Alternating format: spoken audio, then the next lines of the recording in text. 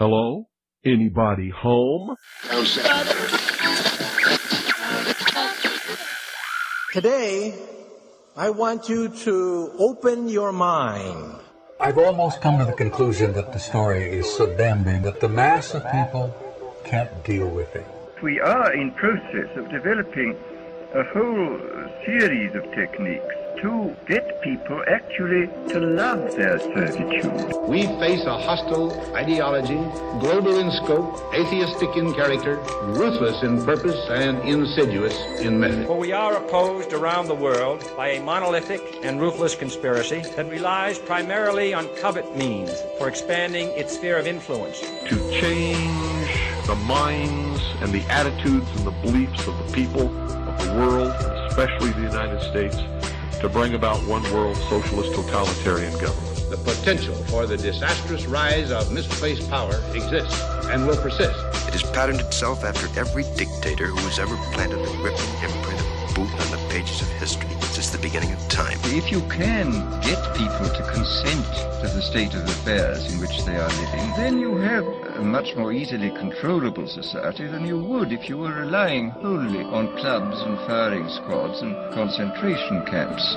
Tools of conquest do not necessarily come with bombs and explosions and fallout. There are weapons that are simply thoughts, attitudes, prejudices, to be found only in the minds of men. The military-industrial complex not only controls our government, but they control our culture. As you connect the dots between different people, organizations, places, religions, history, suddenly the picture starts to form. If you don't connect the dots, it's just a mass of what's all this about. The kingdom of God is within man, not one man nor a group of men, but in all men, in you. You, the people, have the power to make this life free and beautiful, to make this life a wonderful adventure. Someone born in the United States is not more special than someone born in Mexico. Someone who is white is not more special than someone who is black. They're just vehicles for the consciousness to experience. Brutes have risen to power, but they lie. They do not fulfill their promise. They never will. Dictators free themselves, but they enslave the people. War is peace. Freedom is slavery. Ignorance is strength. They do not want your children to be educated. They do not want you to think too much. It was learned that the aliens had men and were then manipulating masses of people through secret societies, witchcraft, magic, the occult, and religion. They reach into our children in music, television, books. Prey on children's innocence. How can I disprove lies that are stamped with an official seal? So if you have the opportunity to stand next to one of these machines, it feels like an altar to an alien god. The Army Air Forces has announced that a flying disc has been found and is now in the possession of the Army. You can deny all the things I've seen, all the things I've discovered, but not for much longer. Because too many others know what's happening out there. And no one, no government agency has jurisdiction over the truth. Any state, any entity, any ideology that fails to recognize the worth, the dignity, the rights of man, that state is obsolete. A case to be filed under M for Mankind in the Twilight Zone. It's about time some of you got acquainted with the real hard truth.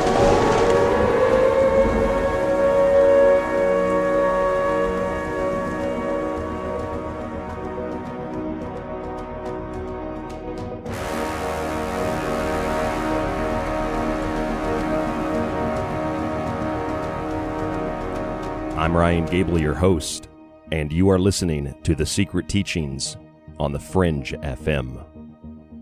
To contact the show, rdgable@yahoo.com is the email. That's rdgable@yahoo.com. Feel free to send us an email there, rdgable@yahoo.com, or find us on social media, facebook.com/The Secret Teachings. You can find the network website, The Fringe FM, also on Facebook, and search thefringe.fm. If you didn't already know that, thefringe.fm, the network website. You can also download the Fringe application to listen to the show, along with TalkStream Live, the Paranormal Radio app, and others.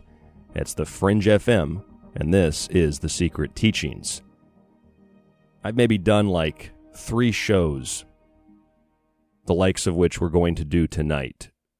in all the years I've done radio, which next week will be my 11th year anniversary since I began radio. I think I've maybe done 3 shows on this topic. I know that I did one for sure, like 2 years ago. And I know that I probably talked about it on 1 or 2 other shows. And I don't get into the details of it because it's very speculative. It's very theoretical.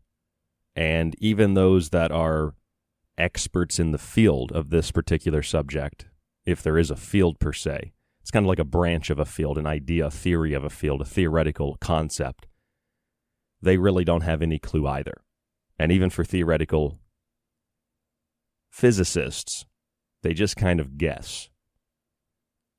That is the subject of time travel. But tonight's show is not going to be a typical time travel show. When I do a time travel show, or when I think about time travel, personally, I'm not thinking so much about the physics of it, the mathematics of it, although we might talk a little bit about that. I'm thinking more about how anyone with a video camera and a microphone can just claim that they're a time traveler, and suddenly they've got 1 million hits on YouTube. And I don't know if that's just the entertainment value of it, which it is entertaining because I'll watch those things and here I am, I'll talk about them. Or if it's people clicking that video and, just because you click it and watch it for 30 seconds doesn't mean you watch the whole thing. But I don't know if it's people like clicking and watching that thinking like, hey, this is real. There are a lot of people that are basically trapped in their homes. Maybe they have disabilities, so they listen to radio, they watch a lot of stuff online. Or maybe they're a generation removed from myself and they don't understand the way that content on the internet works, so they watch these things, they think, well, it's on the internet, just like it was on TV when they were younger, so it has to be true. It's on the internet, so it has to be true. There are people that think like this. I try to break that perception. I try to break that ceiling, that paradigm, try to shift that paradigm. Because everything you see online is not accurate. In fact, there's probably more accuracy on television than there is online. And that is, yes, the result of a free and open form of communication, which is a great thing, and I would not want it any other way in terms of open, free discussion. But with that open, free discussion needs to come a form of responsibility in not being so damn gullible. And that's not something you can really teach. That's something you have to figure out on your own because, like you, I was duped and I was the victim of fraud over and over again on a number of topics, on a number of subjects. And you see on YouTube, whether they're people that you know, household-like names, or they're people that you've never heard of, there are whole YouTube channels that have millions of hits and make lots of money, some of them, by just interviewing people that claim to be time travelers. I mean, I guess if I was a time traveler, what I would do is I would go back in time. I would get in my DeLorean, I would go back in time, and then I would find the cheapest, crappiest YouTube channel, and I would go let them interview me, because that, I guess, is what time travelers do. They don't go back in time and try to kill Stalin. They don't go back in time and try to win the lottery. They go back in time and they go to the crappiest YouTube channel they can find, and they let the YouTube channel host interview them, but they don't show you any proof, and they black out or they smudge out the face so you can't see who they are. And then that gets 10 million hits on YouTube. It's just preposterous. It's ridiculous. There are certain things about time travel that interest me outside of the nerdy mainline perception of time travel. And that's where you start to get into the subject of, like, Nikola Tesla. It's a weird topic. I like Nikola Tesla. They actually have a Nikola Tesla statue at Niagara Falls. It was just there the other day with Joe Roop from Lighting the Void. And they have a Tesla statue there. And it talks about, on the little plaque in front of Tesla, how he invented the AC, alternating current, and the induction motor that was used to generate electricity from the falls at Niagara. Way ahead of his time, like late 19th, early 20th century. I mean, this man invented so much stuff that it's just beyond belief. It's like literally this guy has thousands of patents to his name, and at least 1,000. And then with what he actually sold, what he had maybe in a way even given away to companies, because he gave up a lot of money, a lot of power just to create things. He had like over 1,500 different inventions. I mean, the things like neon lights, that's Tesla. Artificial lighting is Tesla. Particle beam energy, Tesla. X-rays, Tesla. Remote automation systems. Nikola Tesla was like using remote control to power little tiny, like little RC ships in water in New York, like 100 years ago, more than 100 years ago. His radio technology, which was before Marconi, was at the same time, but before Marconi, and I believe, I think it was the U.S., was it the Supreme Court? I forget exactly how this went down. It's in probably a Tesla biography, but like they ruled that Tesla actually invented the radio before Marconi. Like he had the idea and he patented the idea before Marconi, something to that effect. And his radio technology is used in computers, missiles, navigation, satellites, rockets, smartphones even. I mean, Tesla predicted smartphones in a sense, not maybe the same kind of smartphone you're using right now, but predicted that there would be wireless communication devices. And this was in the 1920s. He predicted that this would be true. He didn't say like, hey, there's going to be Apple. Hey, there's going to be Android. He just said that there are going to be these remote wireless communication devices, and we just slip it in our pocket. And we do that today.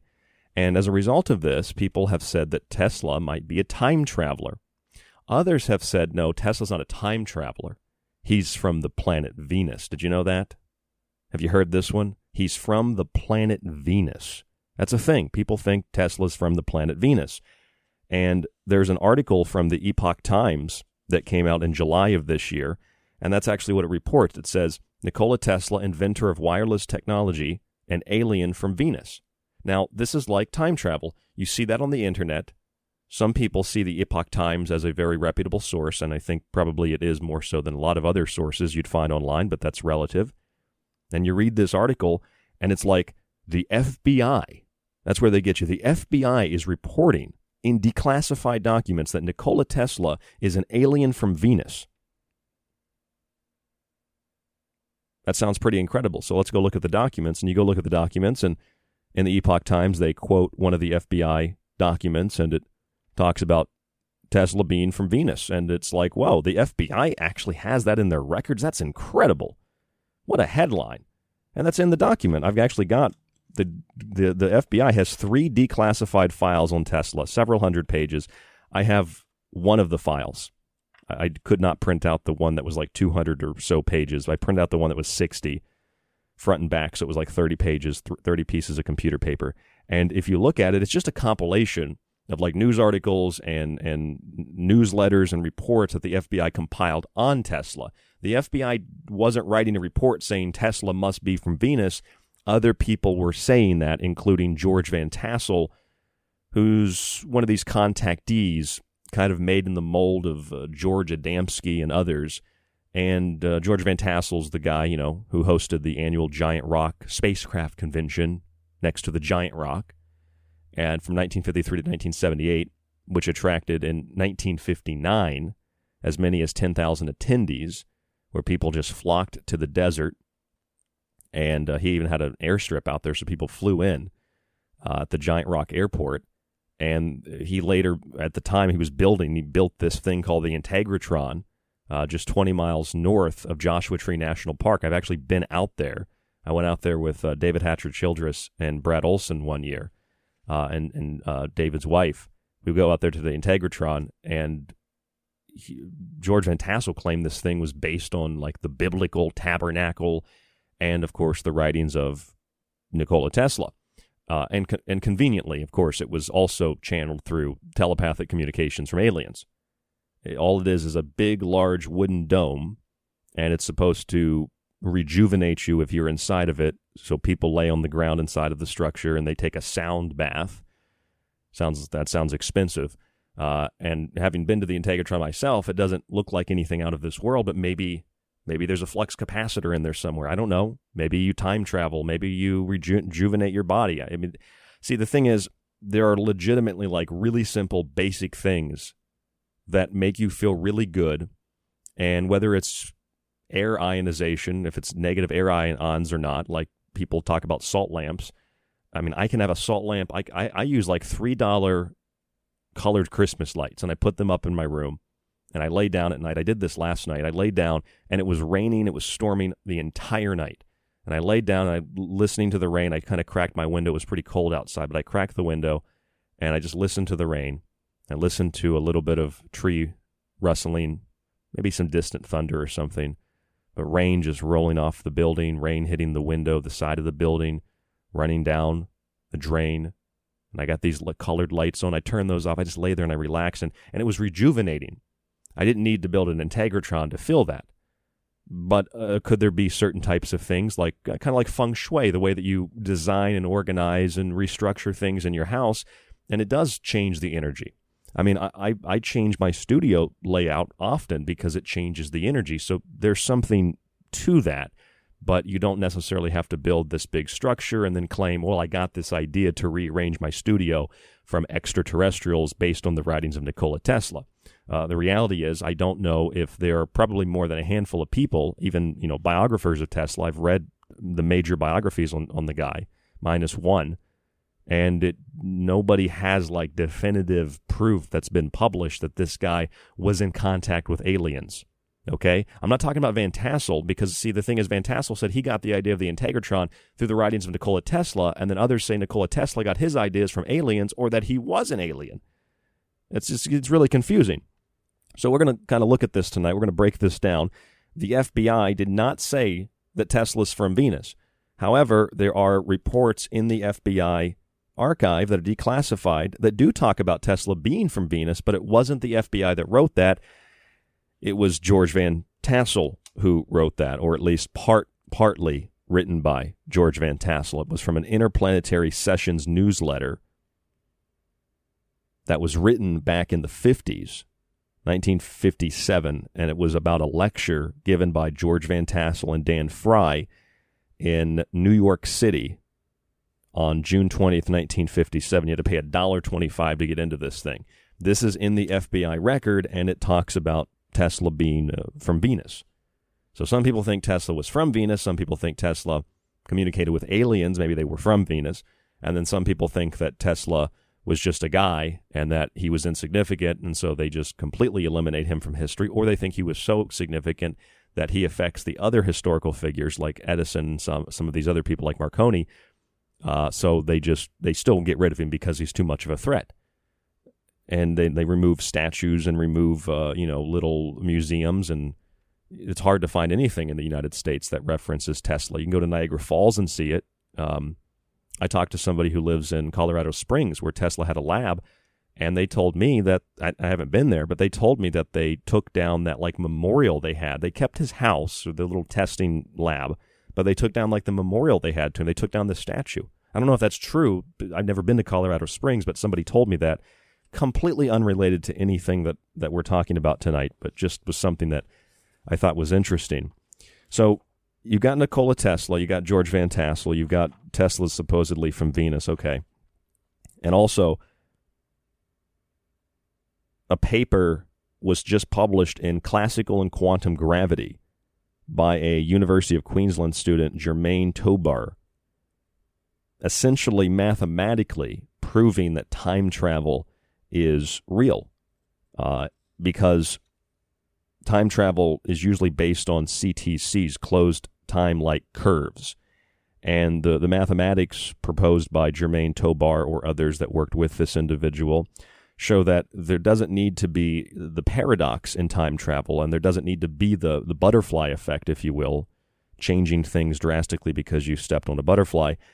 Because as long as the two pieces of the entire scenario within the closed time-like curve, the CTC, are still in casual order when you leave, the rest is subject to local free will, meaning that you won't disturb the timeline so long as the entrance and the exit remain the same. And the paper reports this. This is the conclusion of the paper.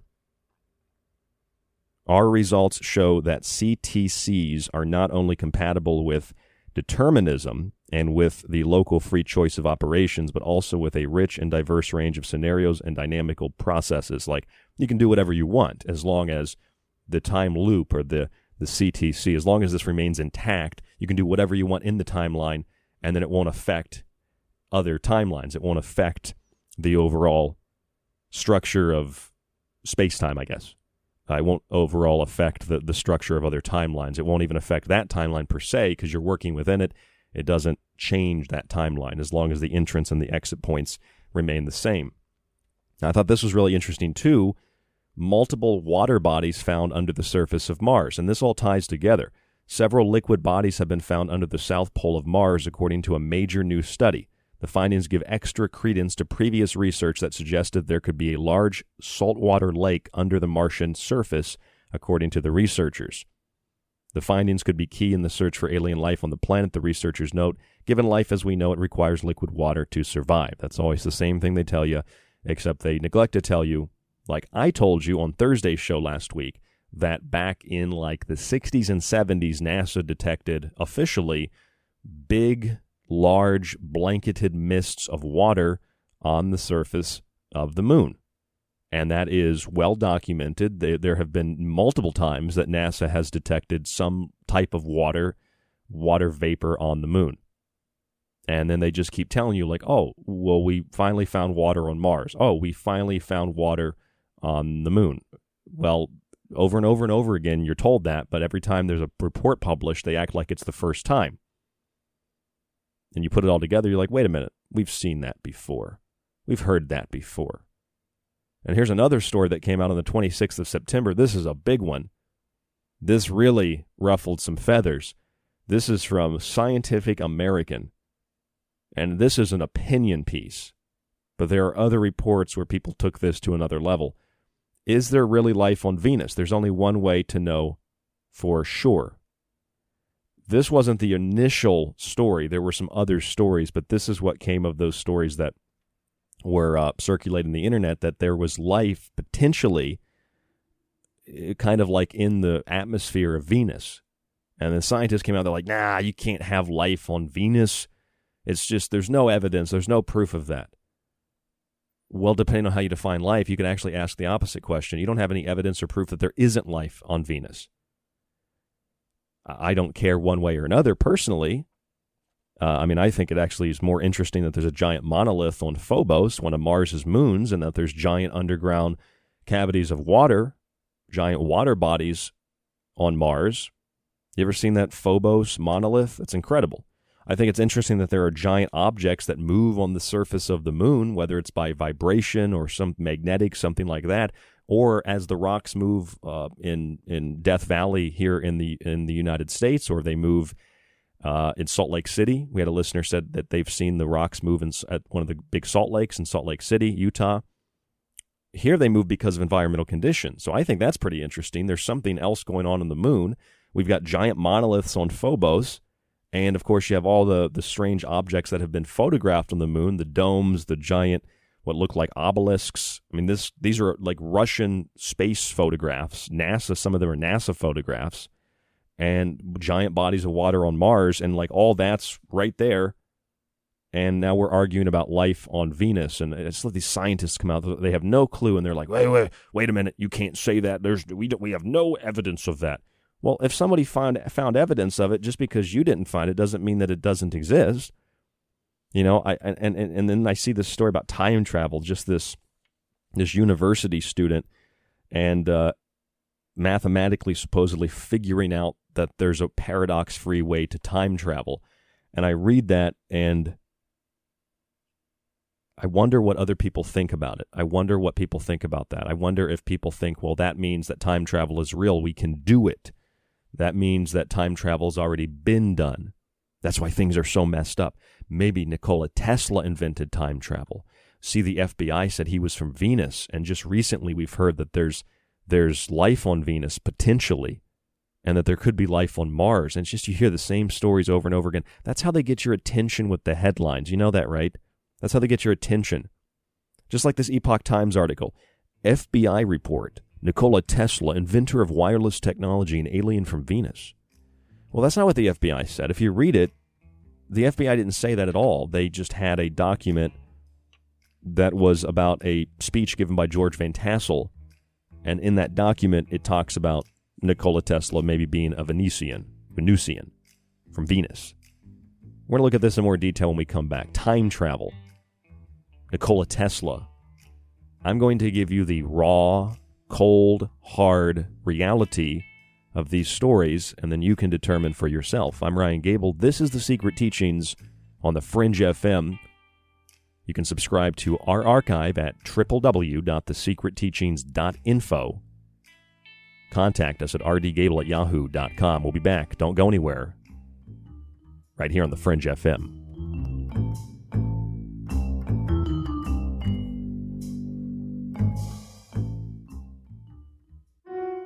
You're listening to KTLK Digital Broadcasting. May I have the password, please? The Fringe FM. That's right, sir. That is the password. Hi, it's David Childress from Ancient Aliens, and you're listening to The Secret Teachings. This is The Secret Teachings. To contact the show, to share information and your opinion, or give recommendations, email rdgable@yahoo.com. Visit the Facebook page at facebook.com/thesecretteachings or our website, thesecretteachings.info. If you'd like to hear more of The Secret Teachings, if you missed a show or part of a show, sign up to the ever-expanding archive at thesecretteachings.info. When you subscribe for a month or a year, you get access to the full show archive to every show after it airs. You can download and stream unlimited episodes and share your login with friends or family. With your subscription, you can also get access on the website to all of Ryan's digital books and the ever-growing montage archive. Just visit thesecretteachings.info and click on the Donate Subscribe tab at the top of the page. Use the secure PayPal link and start your membership today. By subscribing, you support The Secret Teachings, The Fringe FM, Ryan, and yourself.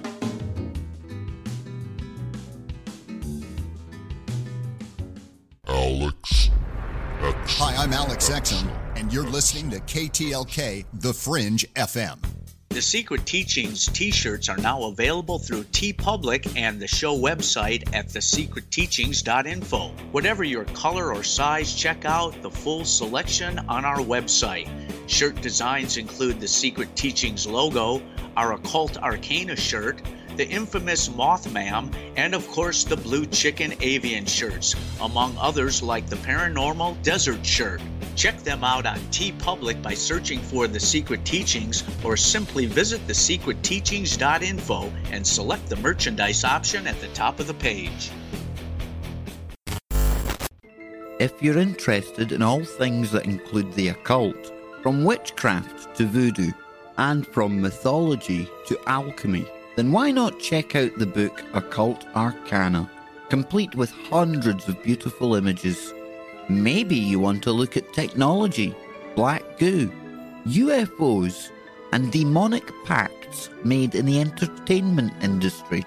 Check out the technological elixir, black goo, transhumanism, and invoking AI. Or if that's not enough and you want a practical look at food, lifestyles, and ingredients, even those in your pet food, with free solutions to better health, then check out Food Philosophy. All three of these books are available in softcover or PDF at www.thesecretteachings.info. That's where you can read reviews, see pictures, and even order yours today. It not only supports The Secret Teachings and Fringe FM, but most importantly, it supports you. The truth is out there. There's something out here. And so are we. KTLK Digital Broadcasting, The Fringe FM. I'm Ryan Gable, host of The Secret Teachings, and you are listening to KTLK Digital Broadcasting, The Fringe FM.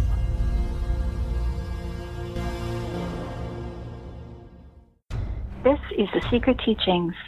If you'd like to contact the show, email Ryan at rdgable@yahoo.com or find him on Facebook at facebook.com/thesecretteachings.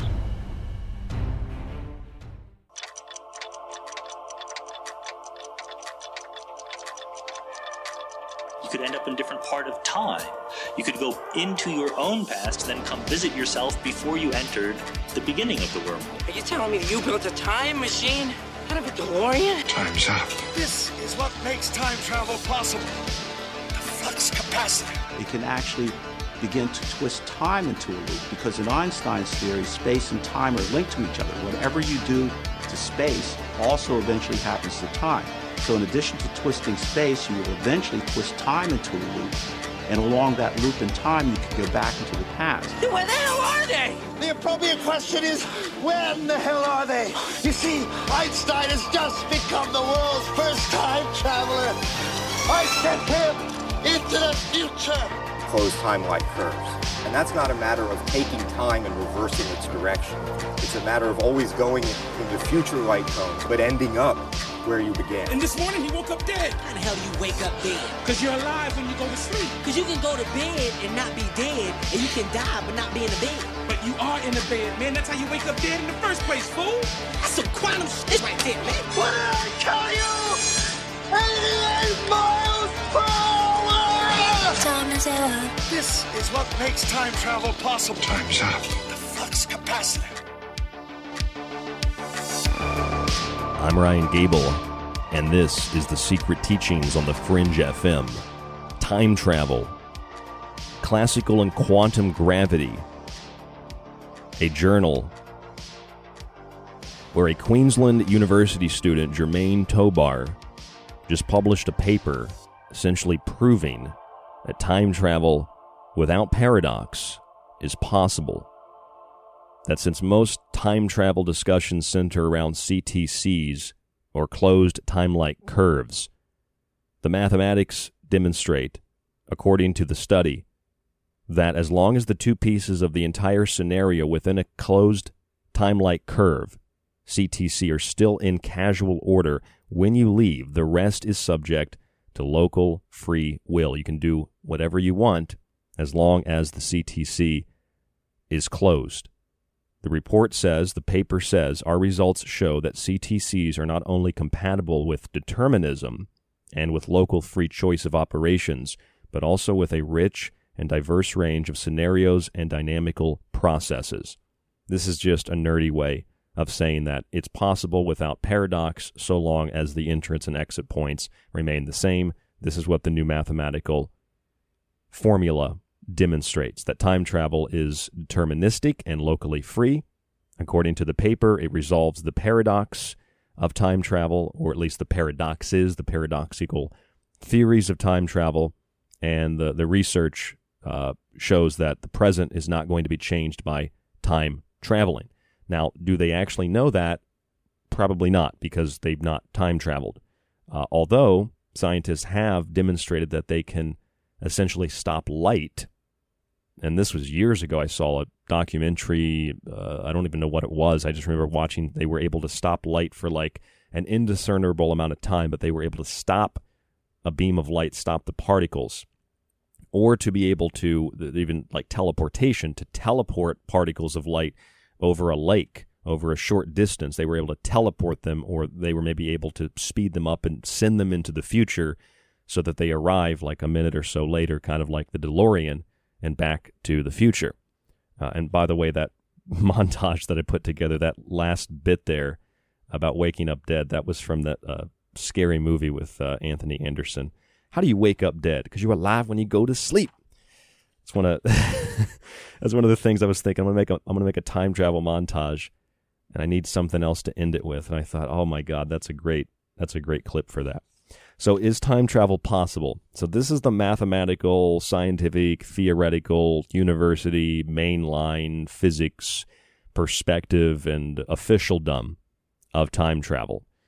50 years ago, this would have probably been looked at as nonsense. Although, Einstein was definitely a genius, I guess, depending on how you define genius, and we always think about Einstein. We always talk about Einstein. I mean, that's what we call people that are intelligent. You're like an Einstein. There's even a little baby show, right, for little kids called Baby Einstein. How about a baby show called Baby Tesla? How about that? How about we teach kids about Nikola Tesla in school? And I say that with a little reservation because Einstein's the same way. It's like people get so worked up about Nikola Tesla. They get worked up about Einstein in a way that's it's inaccurate. That's not what Einstein said. That's not what Einstein wrote. That's not what Nikola Tesla said. That's not what Nikola Tesla wrote.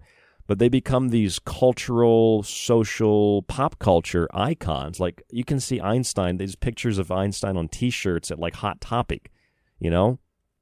The one where, like, the universe is exploding out of his brain. And I think the funny thing is, a lot of the people that are really into that would wear that kind of thing, like, yeah, they might like science. But they usually have this weird, like, ideology, very materialistic. And then they dabble in things that are kind of weird and wacky and paranormal and spooky and, ooh, it's so cool. And then if you question the validity of what they're saying, like, okay, hold on a second. Einstein didn't actually say that. And it's worse with Nikola Tesla. Here's what people say about Nikola Tesla. The guy was in contact with aliens. Really, where was he in contact with aliens? Can you show me where he said he was in contact with aliens? Oh, well, he said that he got some signals that might be from intelligent beings. Okay, well, let me examine that real quick, because Tesla fits into the subject of time travel. There's a book written by Margaret Cheney. It's about Nikola Tesla. In fact, it's the biography that was used for, your PBS stuff on television. And there's a section in this book. It's a really good book. There's a section in this book where Margaret Cheney's talking about Tesla's supposed contact with extraterrestrials and the myth of this contact with extraterrestrials. It's a very persistent myth, despite the fact that the original source of that information comes completely out of context from Nikola Tesla and his writings. And, of course, it didn't actually come from Tesla per se. It more so came from his friend, who was a journalist. And his friend, who was a journalist, simply speculated that Tesla was so far ahead of his time that it was like he was contacted by extraterrestrials. The only other substantial piece of quote-unquote evidence, if you'd like to call it that, is a telegram sent in 1923. Nikola Tesla said this: "I have a deep conviction that highly intelligent beings exist on Mars. While experimenting in Colorado, I obtained extraordinary experimental evidence of the existence of life on Mars. I have perfected a wireless receiver of extraordinary sensitiveness, far beyond anything known, and I caught signals which I interpreted. Didn't say he proved it, which I interpreted as meaning 1, 2, 3, 4. I believe the Martians used numbers for communication because numbers are universal." Quote, end quote. That's what Tesla actually said. And his friend, who was a journalist, just said this guy was so far ahead of his time, it was like, and that's actually what the book and the documentary are called, A Man Out of Time or something like that. He was so far ahead of his time, it's like he was contacted by extraterrestrials. Now, other people have different theories on Tesla. Some people say Nikola Tesla, contrary to having, been contacted by extraterrestrials, instead Nikola Tesla was a time traveler. And then other people go a little bit further. They're like, no, he was both. He was an alien time traveler. And yeah, that'll get you some really cheap hits on YouTube. That'll get you some traffic on the internet. But it's not necessarily something that you can substantiate. You can purely speculate that there's any integrity to those claims, first of all, that it's not just cheap, or that there's any evidence or proof of that whatsoever. Now, you can speculate, and that's okay. But there's a problem that I have with this crap. I'm tired of listening to speculation where people are delusionally speculating. They're delusional, and they're speculating, but they think the speculation from a delusional point of view is integral and that it's factual, and that because they didn't actually read what the people said, they just take it out of context, and this is more so for the people that are like listening and watching these things. They believe it because there's like an implication that it's there. Well, you're now a person removed from time because you didn't live in 1923. You don't know Nikola Tesla. You don't know his friend who was the journalist. You don't know anybody alive at that time. All you have is writing. All you have are a few photographs. All you have is speculation. Now, I'll speculate with you, but don't tell me that Nikola Tesla was a time traveler from another period of time or that he's an alien time traveler, which might be more absurd than the people that just get on YouTube and say that they came from the year 4000, which you see this all the time. And it's really, really, I think it's embarrassing. You know, if it's specifically for entertainment, that's one thing, but you have to understand and have some kind of responsibility and self-awareness that people are going to watch that and believe it. And if you're ripping people off like that, that's sleazy. All right, that's greasy. That's slimy. All right, I can think of a bunch of radio hosts that do the same thing. It's just really, really wrong. And then those same radio hosts, they get all this major props after years and years and years of defrauding their audience, and then they're like, look, I'm going to ask for proof from now on, all right? I want to ask for proof. And he's like, oh, my God, he's asking for proof. What an amazing guy. It's like, dude, I've been over here asking for proof for so many years, and it's lost me so much money and so much respect, but it's also gained me a tremendous amount of respect because the people that just want to hear nonsense, they don't respect you when you don't feed them what they want to be fed.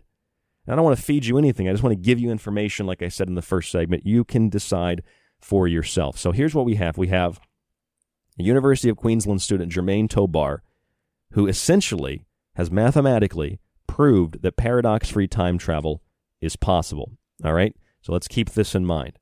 We've seen 2 reports in the month of September from different sources, from The Independent to Scientific American, and they say that there are multiple bodies of water found under the surface of Mars. This is a big, big report that came out. This discovery was made by the MARSIS, the Mars Advanced Radar for Subsurface and Ionosphere Sounding, which is on board the Mars Express spacecraft sent by the European Space Agency to orbit around Mars. Maybe they should turn that thing, though, just a little bit, and they should have a look at Phobos, one of the moons of Mars, where there's this giant monolith. And this isn't a new thing. This has been known about for potentially decades, that there's an enormous monolith that looks like something from a space odyssey on Phobos, one of the moons of Mars. You know, Carl Sagan talked about Mars, and he talked about the moons of Mars, and how the moons of Mars are potentially, I say potentially because we don't know, but potentially hollowed out just like the moon of the Earth. Now, that would be interesting, and it might be more than interesting, if the research of some journalists and authors is accurate in the sense that Mars, far from being the homeworld of Martians and aliens that are different than us, was actually the first Earth, and then as cataclysm struck on Mars and the atmosphere was lost, whatever it was millions of years ago in the past, whoever humans were, whatever humans were, came to Earth and seeded this planet as a secondary home. Now, this is, again, pure speculation, but there are religious and I guess they're more, you could call them more religious texts. M. Don Shorn, an author friend of ours, I've seen his library. He went through all the old texts, all the old books, like anything he could get his hands on, and he pieced together this theory, and he talks about how there were the first civilization, like human beings, whatever we might consider ourselves to be historically, began on Mars, and then there was a separation because of cataclysm. Some went to the moon, some went to Earth, just to try to get off of this dying planet. Now, it's totally fantastic. It's totally fantastic. I get that. M. Don Shorn provided a tremendous amount of referenced material, though, in his works, so I'm listening to it and I'm reading it, and it makes a little bit more sense. Now, if you believe in remote viewing, we've had Courtney Brown on the show, and although for some reason I can't get him back on the show, Courtney Brown, the last time he came on the show, talked about the remote viewing of Mars and how there were still people on Mars. So I don't know. You get people that are respectable. I mean, Courtney Brown basically worked for the military on their programs, their military programs for remote viewing. People like M. Don Shorn, this guy was an engineer, and he studied a tremendous amount of text to piece together his works. And you get other people that are, I would say respectable researchers, and they start saying the same thing, and they don't seem to be connected to each other. Then you start to piece together something more than speculative, and you get something that's more theoretical, which is where we are in the subject of time travel. And I think we're at that point, perhaps a little bit further on the subject of life on other planets. Again, life can be defined as very subjective, because what exactly is life? There's a rapper named Tom McDonald who had a line in one of his recent songs where he said, define life for me. A heartbeat is not life on Earth, but bacteria is life on Mars. That's really weird, isn't it? How do you define life? Well, there's water on Mars, according to MARSIS, the Mars Advanced Radar for Subsurface and Ionosphere Sounding, sent by the ESA, the European Space Agency. And then we have big monoliths on Phobos, and both of the moons of Mars are supposed to be hollowed, according to some of the stuff that Carl Sagan was talking about. And that also relates to the moon and what NASA said about the hollowness of the moon. So you just start piecing this together. And this is what real speculation, real theorizing, real research means. You don't have a predetermined conclusion. Like, Tesla's an alien from Venus. Well, how do you know that? The FBI said so. Really? The FBI said that? Well, I've got the report right here in front of me, and we'll look at it here in a second. I don't think the FBI said that. I read it. The FBI didn't say that, but we'll look at that in a second. But speaking of Nikola Tesla being from Venus, there's a report circulating, a number of reports, stories all over the scientific community about how there's life on Venus. Did you hear about that? Life on Venus. And as soon as that was published, there were all the eggheads, all the nerds, all the pencil pen protector pouch people. They were very, very upset because this shook their paradigm. It doesn't add up in the mathematics. We don't know this for sure. We don't know this for sure. And they lose their freaking mind. It's like, dude, it's speculation. Have you been to Venus? Do you have any idea? Okay, you're using light waves and you're using giant lenses to try to determine something that unless you're there, you have no idea. Now, you can use science, and when people use science to determine that, there might be some form of life in the atmosphere of Venus, then all the nerds they lose it, Maybe they're just upset because they didn't get their braces off yet, okay? They still got braces at 35. Maybe they're upset because of that. I don't know, but a lot of these nerds lose it. And on the other side of the spectrum, a lot of the nerds, they're getting the lube and they're stroking it to it. Oh my God, there's life on Venus, And they orgasm because of it. And then there are other scientists in the middle that are like, okay, hold on a second, okay? Brace face and the guy who masturbates to the idea of aliens on other planets. Maybe there's another way we can look at this. Maybe we can actually use the science, whatever the hell that has become, whatever that means, to look at things on a case-by-case basis so we can be actually objective, not get emotional and hysterical about it, and not worry about whether we're going to get funding or not for our next project because we believe or don't believe in something. See, that's real science. Money corrupted science. Subjectivity and bias corrupted science. Real science, real objectivity is observation. And if people are observing, I don't know who these people are. I don't know what kind of instruments they're using. They could be using a kaleidoscope, for all I know. They could be dropping acid in the desert, dancing around, storming Area 51. But if they're observing Venus, however they're doing it, and they're determining there might be life there, as speculative as that might be, then why should we not listen to what they're saying in the same way that we listen to the other people that say there's no such thing as life on other worlds? Why?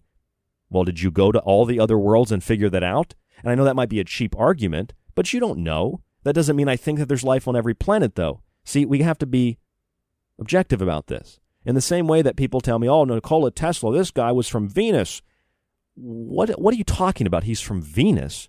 And other people say Nikola Tesla is a time traveler. And then you want to go really far off the edge. You want to get in a barrel and go off Niagara Falls. What they tell you is Nikola Tesla is a Venusian time traveler. And I'm just thinking, can I see like a shred of evidence? And then I came across that evidence. The Epoch Times, July 2020, just a few months ago. FBI report, Nikola Tesla, inventor of wireless technology, an alien from Venus. Tesla's scientific creations were considered 300 to 1,000 years ahead of his time. I don't know how they calculate that. That's a long time, maybe 100 years, but not 300 to 1,000. I don't know where the hell that number comes from. All his creations in his later years were subsequently classified as top secret by the FBI.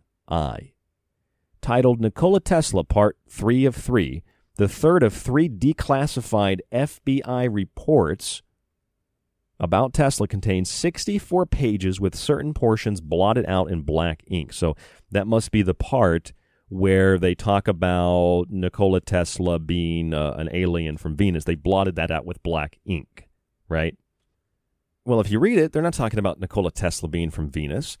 What they're talking about is nothing in particular. It is a compilation of everything from press releases to actual FBI documentation, like things from the FBI, from companies. The first page is an Interplanetary Sessions newsletter about a lecture by George Van Tassel. And here's what it says. It talks about George Van Tassel and whatnot. It says, this letter will not reach you in time to sight flying saucers over New York on the night of June 13th from 10 p.m. to 1 a.m., but there will be again full-scale operations of flying saucers over all American areas on July 1st. And there's a big whole amount of context to this that's missing. These are just the parts that the FBI, this is what they have in their archive, and this is what's underlined. It says, it was placed in operation in 1950, the so-called death ray, and since that time, the Tesla engineers have been in close touch with spaceships. The space people have visited the Tesla engineers many times and have told us that Tesla was a Venusian brought to this planet as a baby in 1856 and left with Mr. and Mrs. Tesla in a remote mountain province in what is now Yugoslavia. That's what it says. Now, that is a newsletter. This is not written by the Federal Bureau of Investigation. But if I try to tell the nerds that, if I try to tell the sci-fi fans that, they tell me that you must hate Tesla, you must hate sci-fi, you must hate UFOs, you don't believe in it. No, I don't believe in something just because there's a headline that says, FBI, Nikola Tesla is an alien. Well, let me read it. Oh, the FBI didn't say that. Okay, and I'd imagine that unlike a lot of people that are spreading this information on the internet, how many of them have done what I've done? How many of them have gone to the FBI's website and actually printed this out and sat here meticulously, and just gone through all this? See, this is what happens when you don't have friends, you don't get laid, and you don't have a life. You sit and you go through hundreds and hundreds of papers about Nikola Tesla in the FBI archives just to prove some other nerds who also don't have a life, don't have friends, and don't get laid wrong. That's what you do, okay? And that's what I'm doing for you. I'm sacrificing my life to show you that this is horse, you know what, all right? And to top that all off, if it couldn't get, stranger, George Van Tassel, I don't even know how I feel about this guy, but I have a whole section in my book, The Technological Elixir, and it's all about UFO cults, And I talk a little bit about George Adamski in there, and a little bit about George Van Tassel, and his Giant Rock spacecraft convention in the 50s, which he held from, 1953 to 1978. And he built this Integratron out there, right around the area of Joshua Tree. I've been to the Integratron. That's where they used to have the Contact in the Desert conference at Joshua Tree. It's a beautiful place. And George Van Tassel, who's giving the lecture about, in this Interplanetary Sessions newsletter in the FBI archive, he said that he got the idea for the Integratron, which is supposed to be some sound bath healing center, and maybe it is, he got the idea from the biblical tabernacle and telepathic communication from aliens, but he also said he got the idea, get this, he got the idea from Nikola Tesla. That's where he got the idea. And maybe he did get the idea from Nikola Tesla. Maybe he was channeling aliens like the movie Contact. That's George Van Tassel. This is not the FBI. And even if it were the FBI, does that make it any more believable? Any less believable? For some it would be more, for some it would be less. Here's the bottom line again. Let me give you another bottom line. A student from Queensland University essentially proved that time travel is possible without paradox. You look at the work of Nikola Tesla, it seems so far out of this world, but so does the work of any genius. Musicians, poets, writers, athletes. I mean, you could look at some of the greatest athletes of all time and be like, they were so good, they redefined the game. They must be from Venus. They must be from another planet, like Space Jam or something. There's no way they were that good. There's no way Tesla was that smart. Well, maybe you're just really dumb. Maybe that's why. Maybe I'm really dumb. Maybe I'm stupid. Maybe that's why I can't understand it. I'm Ryan Gable. This is The Secret Teachings on the Fringe FM. We're going to go deeper into this when we come back from break. Is there life on Venus? Does that matter? Is Tesla from Venus? I don't think so. Is he a time travel? I really don't think so. We're going to talk a little more about time travel when we come back from break, right here on The Secret Teachings, after we play our montage again. www.thesecretteachings.info. That's www.thesecretteachings.info. Subscribe to our archive today to get access to all of our past broadcasts.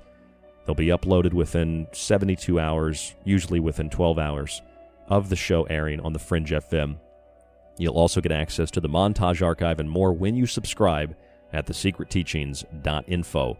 You can grab my book, The Technological Elixir. It has all this information about UFO cults in it, also on the website, paperback, autographed, free shipping in the United States. Again, www.thesecretteachings.info. Stay with us, more after this.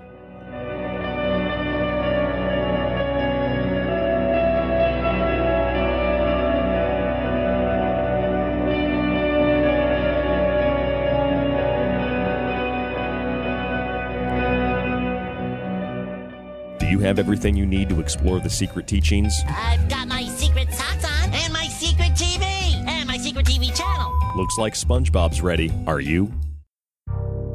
You are listening to The Secret Teachings. To contact the show, to share information and your opinion, or give recommendations, email rdgable@yahoo.com. Visit the Facebook page, facebook.com/The Secret Teachings, or visit the website at www.thesecretteachings.info. You could listen to this. And that show is now running all day Friday and all day Saturday on History Channel, which is really amazing. I don't know if there's any other show on TV that's doing that right now, so... I hate this channel.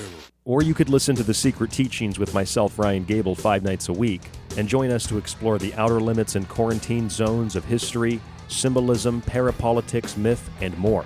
We don't have insiders or some galactic confederation ambassador, but we do have books, memories, critical thinking skills, and an ability to recognize patterns. And we also know a little bit about a lot.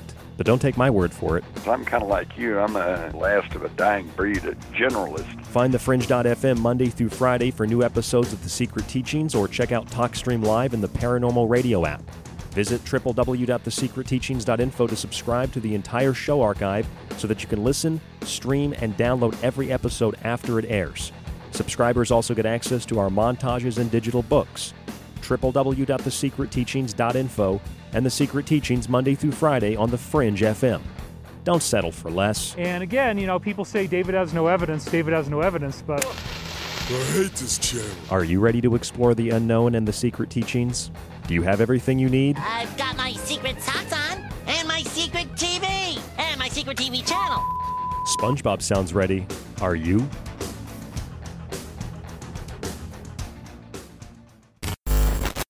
So, you love talk radio? Then you'll love TalkStreamLive.com. TalkStream Live is always on, 24/7, with the best streaming talk shows. Find your favorite talkers and discover some new ones. It's free, readily available online or on mobile with any smartphone or tablet. Finding your favorite talk shows all in one place has gotten a whole lot easier. Just go to TalkStreamLive.com. Be sure to download the free apps from Google Play or the iTunes App Store.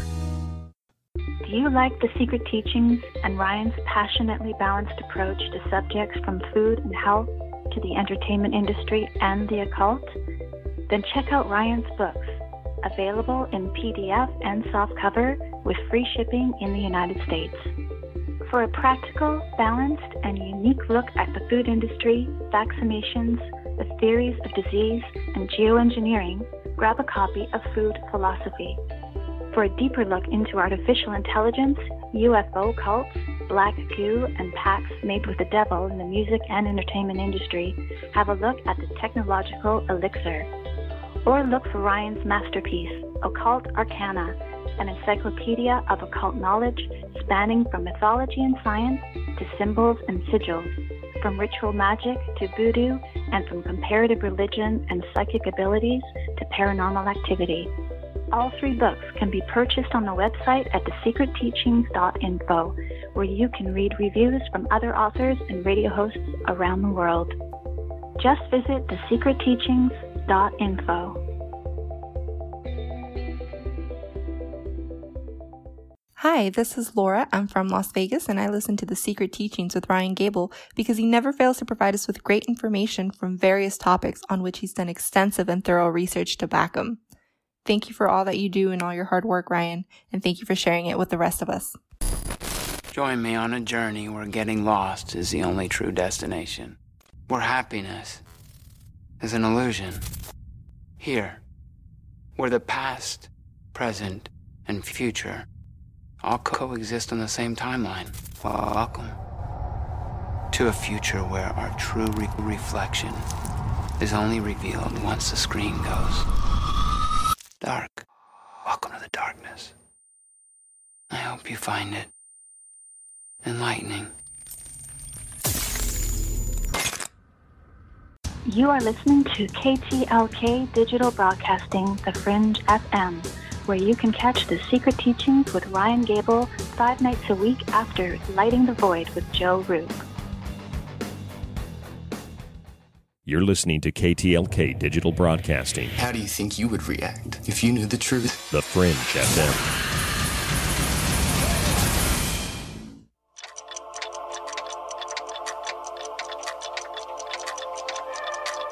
You could end up in a different part of time. You could go into your own past, then come visit yourself before you entered the beginning of the wormhole. Are you telling me that you built a time machine out of a DeLorean? Time's up. This is what makes time travel possible. The flux capacitor. It can actually begin to twist time into a loop because in Einstein's theory, space and time are linked to each other. Whatever you do to space also eventually happens to time. So in addition to twisting space, you will eventually twist time into a loop. And along that loop in time, you can go back into the past. Where the hell are they? The appropriate question is, where in the hell are they?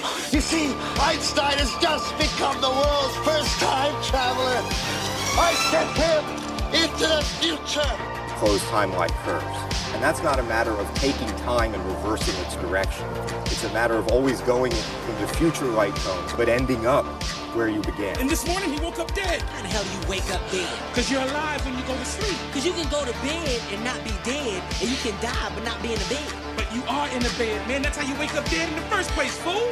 That's some quantum shit right there, man. What did I tell you? 88 miles per hour! Time is up. This is what makes time travel possible. Time's up. The flux capacitor. You're listening to The Secret Teachings on The Fringe FM. I'm your host, Ryan Gable. Did you watch that presidential debate last night? Donald Trump, Joe Biden, creepy sleepy Joe. You know, I don't really like Donald Trump, but I liked a lot of what he said last night. I think that if I were up there debating Joe Biden, I'd have said a lot of the same stuff. Some interesting details about Donald Trump. You know, President Trump's uncle, John G. Trump, worked for the British branch of MIT Radiation Lab, which is and was funded by the Rockefeller Foundation. Donald Trump's uncle, John G. Trump, developed rotational radiation therapy, and the lab he worked for purportedly had experimented with something to the nature of weather manipulation, weather control. Now, this is really interesting. You might know this, you might not know this, but it's interesting to hear it again. I know this, and it's still interesting to look at it again. John G. Trump was also the man specifically chosen to review the papers of Nikola Tesla after his death, and on behalf of the Alien Property Custodian Office in D.C. These papers would have included the infamous death ray, which was not actually a ray, but, as Tesla explained, a device that projects particles which may be relatively large or of microscopic dimensions, enabling us to convey to a small area at a great distance trillions of times more energy than is possible with rays of any kind. Many thousands of horsepower can thus be transmitted by a stream thinner than a hair so that nothing can resist. His invention was not radiation, but a charged particle beam, as biographer Margaret Cheney clarifies in her book Tesla, Man Out of Time. The United States Air Force supposedly worked on this theory in a project codenamed NIC, N-I-C-K, Project NIC, USAF, U.S. Air Force. Tesla goes on to explain his idea that this technology would, quote, make any country, large or small, impregnable against armies, airplanes, and other means of attacks, end quote. It would, quote, destroy anything, men or machines, approaching within a radius of 200 miles. It will, so to speak, this is Tesla, it will, so to speak, provide a wall of power offering an insuperable obstacle against any effective aggression, end quote. The so-called death ray was not some space-based weapon system, but would be employed from a large plant. It was also, contrary to popular sensationalism and belief, not an offensive weapon. It was not a weapon that was going to blow things up, like the Death Star. Although it could perhaps be turned into one, it was more of a defensive method. And Tesla stated, quote, war can be stopped not by making the strong weak, but by making every nation, weak or strong, able to defend itself. Basically creating like a shield, a force field, a protective barrier over a country. And this technology is in use today.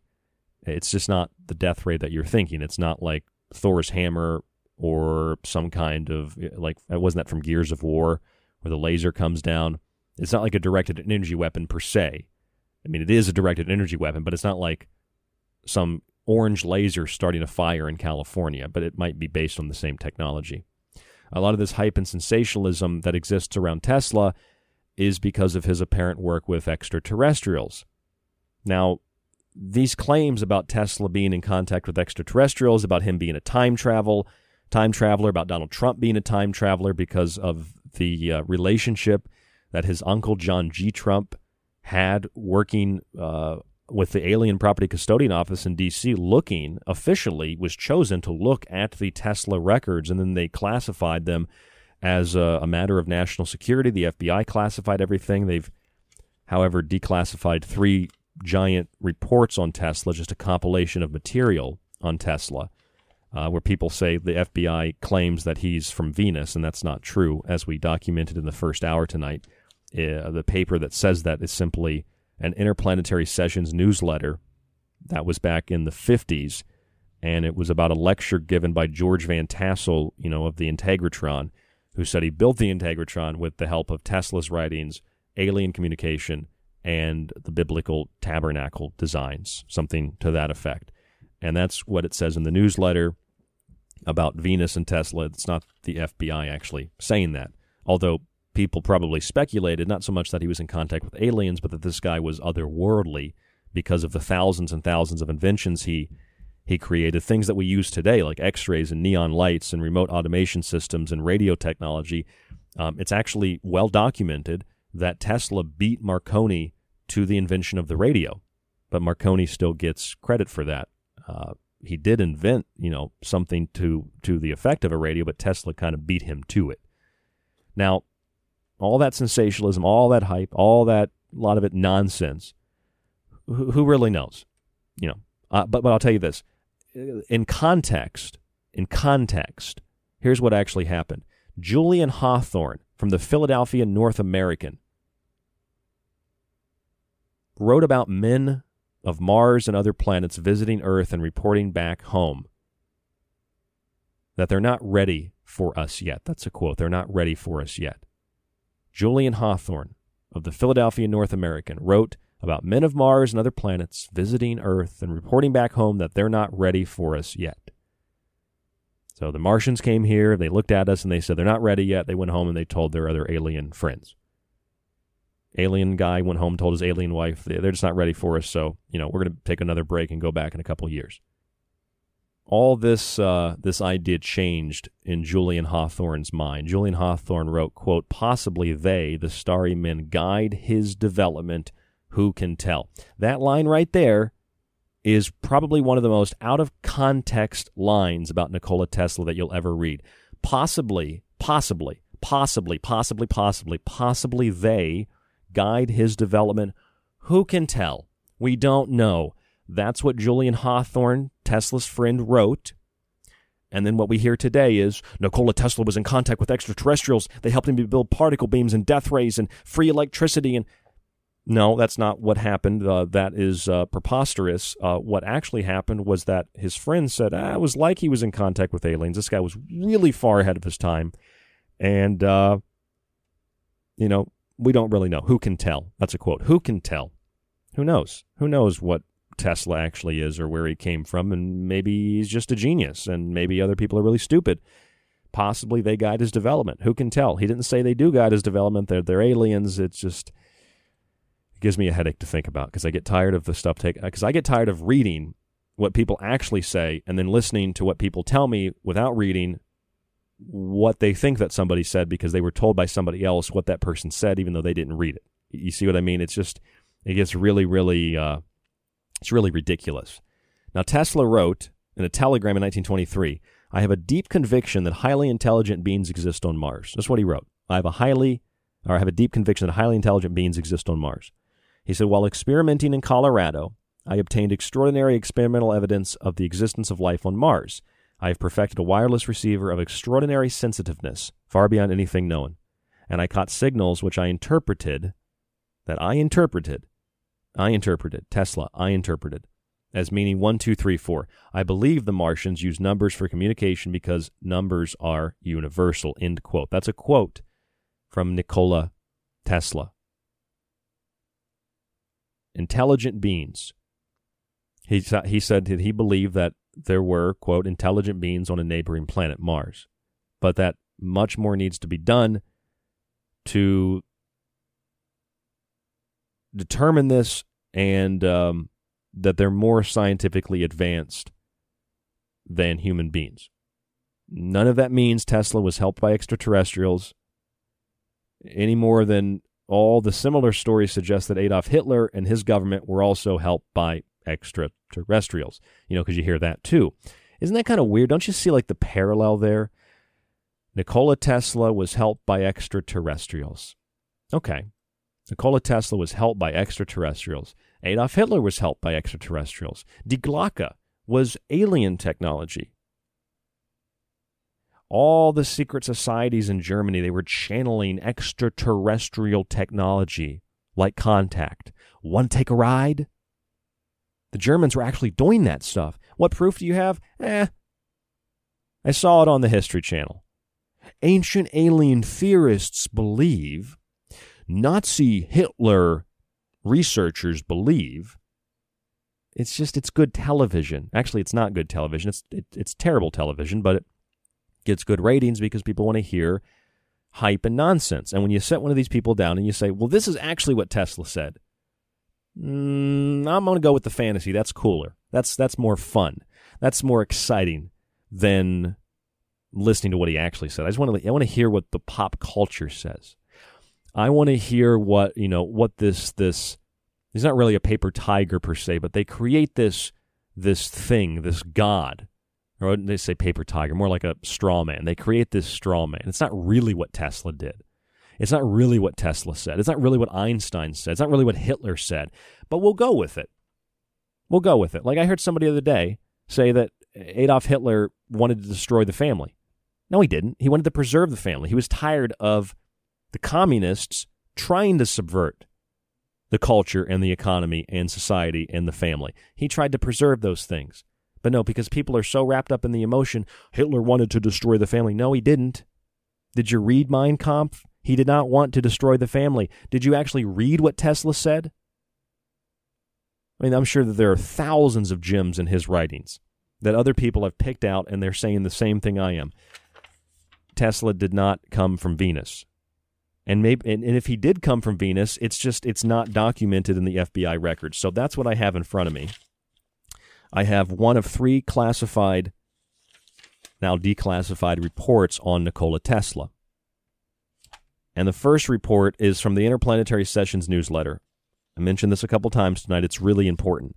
You go down in this newsletter, it's 2 pages, and it says, the space people have visited the Tesla engineers many times and have told us that Tesla was a Venusian, brought to this, I've heard it Venusian, brought to this planet as a baby in 1856 and left with Mr. and Mrs. Tesla in a remote mountain province in what is now Yugoslavia. Hey, give me something funny, I'll say it for a nickel. Hey, Yugoslavia. Was that a Family Guy thing?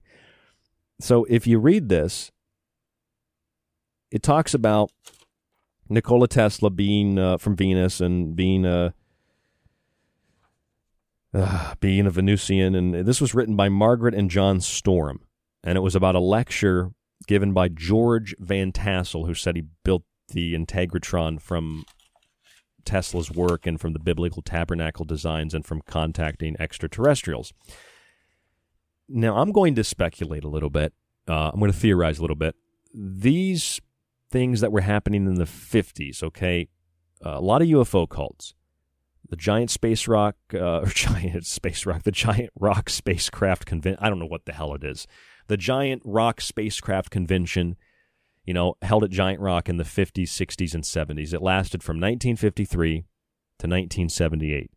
In 1959, it attracted over like 10,000 people, where people just flooded into the desert by car, or they landed airplanes on George Van Tassel's airstrip called Giant Rock Airport. And they go out there and they have this UFO fest, okay? And this is what Contact in the Desert actually kind of spawned out of this, because they had it at the Joshua Tree Retreat Center, Joshua Tree National Park, which is just a little bit north of where the Giant Rock is and where the Integratron is. I've actually been out there. I went out there with Brad Olson one year and David Hatcher Childress and his wife. We went out there and saw the Integratron. And then like the Hertocs, those the Hertoc people, they creep me out, man. I don't know. I had them on my show, and the guy's like, he was yelling at me, telling me to control my show because a listener asked him on a phone call, because I was taking calls. It's a question he didn't like. I don't know. It was very weird. One of the worst shows I ever did. I don't even know where it's at in the archives. It's embarrassing. I don't know. The Hertocs just, I think they're really smart people. I think they're really intelligent, and they can be very kind, but there's something about them that they might be aliens. All right? I'm going to say that. They might be. I think Stephen Greer's an alien. I think the Hertocs might be alien. They're like Jewish aliens or something. I don't know. Something weird there. But I think they own the Integratron now. And they were out there a couple of years at Contact in the Desert, and other people are like, well, I want to go see the Integratron. And it's like, no, you can't. The Hertocs own it, and they only let special people that are their friends go and see it. It's like, you can't get the hell out of here. What is wrong with these people? What is wrong with these cult members? And there's all kinds of different cults. With the psychology of this, like, we're better than you. We get the Integratron. You don't. Like a kid, sticking their tongue out. That's what this stuff sounds like to me. That's why you got to divorce yourself from it. And when you hear stuff like Nikola Tesla's an alien from Venus, really, where'd you hear that? The FBI said it. Really? Well, let me look at the FBI papers. Go ahead, it's there, I promise. Okay, let me look. Nope, that was a newsletter. That wasn't the FBI. They just documented it and compiled it because they were collecting data on Nikola Tesla. Oh, you don't believe that Tesla was an alien? No, I don't. Can you prove it to me? Well, the FBI said it. Well, dude, I just showed you the FBI didn't say it. They just documented what other people were saying because they were interested in a guy who might have been a threat to national security. That's why they classified all of his information after he died. That's why the Alien Property Custodian Office in D.C. took all of his papers, including the documents about the death ray, classified it, and then used that content, that information, probably in the Air Force and the Navy, the Army, the military used it. The Pentagon has it, and they used it along with the defense contractors and the aerospace industry to build weapons of mass destruction today, which was the opposite of what Tesla wanted the technology to be used for. He wanted it to be used as like a force field, a shield against warfare, not as a deterrent against warfare, not as a weapon to wage more war. And then people are like, well, that's why they killed him. That's why they killed him. Do you have any idea how old this guy was? Do you have any idea how alone this guy was? Do you have any idea how isolated this guy was? Do you have any idea what kind of life this guy was living? Did you actually read a Tesla biography and learn about it? Do you know that you look at pictures of Tesla before he died, the guy is just like really, really gaunt. He just looks miserable in some of the pictures, you know? And also, there's the other picture of him with like the electricity around him. That wasn't a single photograph. That was like an elapsed amount of time. Wasn't a single photograph. He died in 1943. You want to do the math with me? Born in 1856. That's 44 years. Plus 43 additional years. So 44, 43, 87. The guy was old. He was 87 years old, okay? He was a very old man when he died. He was very disconnected from people, all right? He had extreme obsessive compulsiveness. He didn't want his food to touch, all right? He kept himself pretty much locked away a lot of his life. He didn't have a lot of money because he gave all that up to continue to develop the types of technologies he was developing. He was an old, lonely guy, from what I've read, an old, lonely guy, and he died at about 86, 87 years old, somewhere around there. You know, because the difference when he was born, he died in January, he was born in July. So it's like 86, 87 when he died. That's pretty old. They're like, no. See, they sent a special ops team in to his hotel, and they executed him and took all of his papers. Why didn't they just do that when he was younger? Why did they wait till he was 86, 87 years old? Why did they wait till he was almost 90 to kill him? You know, like when John McCain died. Oh, that's the deep state right there being taken out by the alliance. What the hell are you talking about? Why didn't they just get John McCain when he was shaking hands with Al-Qaeda? Why didn't they get John McCain when he was on stage laughing with an erection about how he was going to bomb Iran? Why didn't they get John McCain or George H.W. Bush or David Rockefeller when they were named by Kathy O'Brien, George H.W. Bush was, as being one of her sexual satanic ritual abusers? Why didn't they get him then? Why didn't they get George H.W. Bush when he was smacking old ladies on the ass? Why didn't they get him when he gave his speech about the New World Order? Not the law of the jungle, but will fulfill the role of the UN's founders. Why didn't they get him then? Why did they wait till this guy was like almost 100 years old to kill him? You know, it's just, I'm so sick and tired of the shit, okay? It's bullshit. I'm tired of it. It's ridiculous. It's embarrassing. And you should be embarrassed if you buy into this nonsense by these frauds that sell you this false information because it's so fantastical. Just like Joseph Goebbels said, you tell that lie so fantastic and people are bound to believe it because who could make up such a ridiculous story like this? You need context. You need objectivity. And then I'm being so sincere and passionate with you right now, and people are going to tell me, Ryan, you're being mean. You're being really mean to these people. They just want to know the truth. You don't want to know the truth. If you wanted to know the truth, you wouldn't just believe everything you're told. If you wanted to know the truth, you'd listen to what I'm saying, and you'd see the context and the perspective of what I'm telling you. I don't have the answers, and I can guarantee you that other people who are not objective and who are not looking at things unbiasedly and who are not reading the FBI report and who are not actually looking into and reading Tesla biographies and seeing what the guy actually said, I guarantee you that those people have zero idea what they're talking about. Zero idea what they're talking about. I don't know hardly anything, but I guarantee you I know more than those people. That's a serious question, by the way. Why did they wait till Nikola Tesla was almost 90? Why did they wait till George H.W. Bush? I guess that means the Alliance has been taking out people for a long time, and so has the Cabal. The Cabal wiped out Nikola Tesla and stole his files. No, that's not what happened. When he died, they send in the Alien Property Custodian Office. They sent in John G. Trump, Donald Trump's uncle. That's right, the President of the United States, his uncle, who worked for the British branch of MIT Radiation Lab, which was funded by the Rockefellers. His uncle went in, and his uncle was in charge of going through the papers. And now people, and this is an interesting theory. I'm into this, that Trump is a time traveler. Interesting. You know, you read those books about Trump Tower and the last president of the United States. That's real. We've done a show on that. That's really interesting. And I'm very willing to listen to that because it's weird. However, I don't necessarily think that it proves anything. Maybe it's a result of time manipulation in a way we don't fully understand. Like maybe it's like retrocausality. Maybe it's retrocausality. Maybe something in the past is affecting, or something in the future is affecting the past, which affects the future because it's like a time loop. I don't know. We talked with Jordan Maxwell about that. Isn't that kind of strange? Donald Trump's uncle was involved in that. And here's the weird. You want to hear the dumbest thing I've ever heard about Tesla? Let me tell you that while I take a deep breath here. Here's the dumbest thing I ever heard about Tesla. The Alien Property Custodian Office in D.C., and they took all of his records after he died. You do understand that alien doesn't mean extraterrestrial? You know, alien, it just means like he immigrated here, okay? He wasn't born here. He was an alien. If you do it illegally, you're an illegal alien, although that's a microaggression now.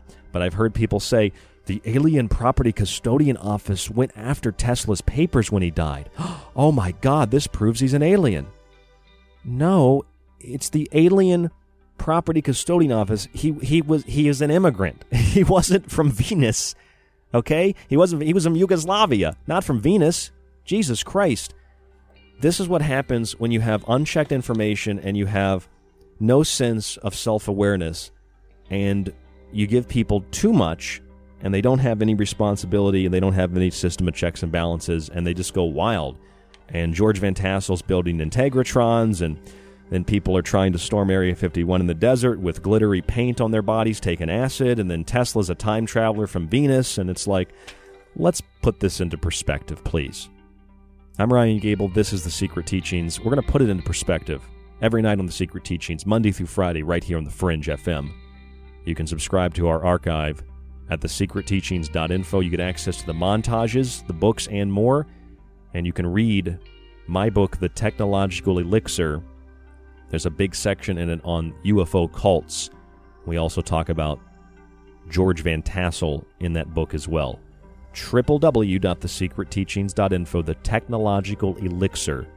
It's available on the website. You can read reviews and more. www.thesecretteachings.info. Stay with us. More of The Secret Teachings right after this. Don't go anywhere on The Fringe FM. Alien Property Custodian Office. Jesus Christ.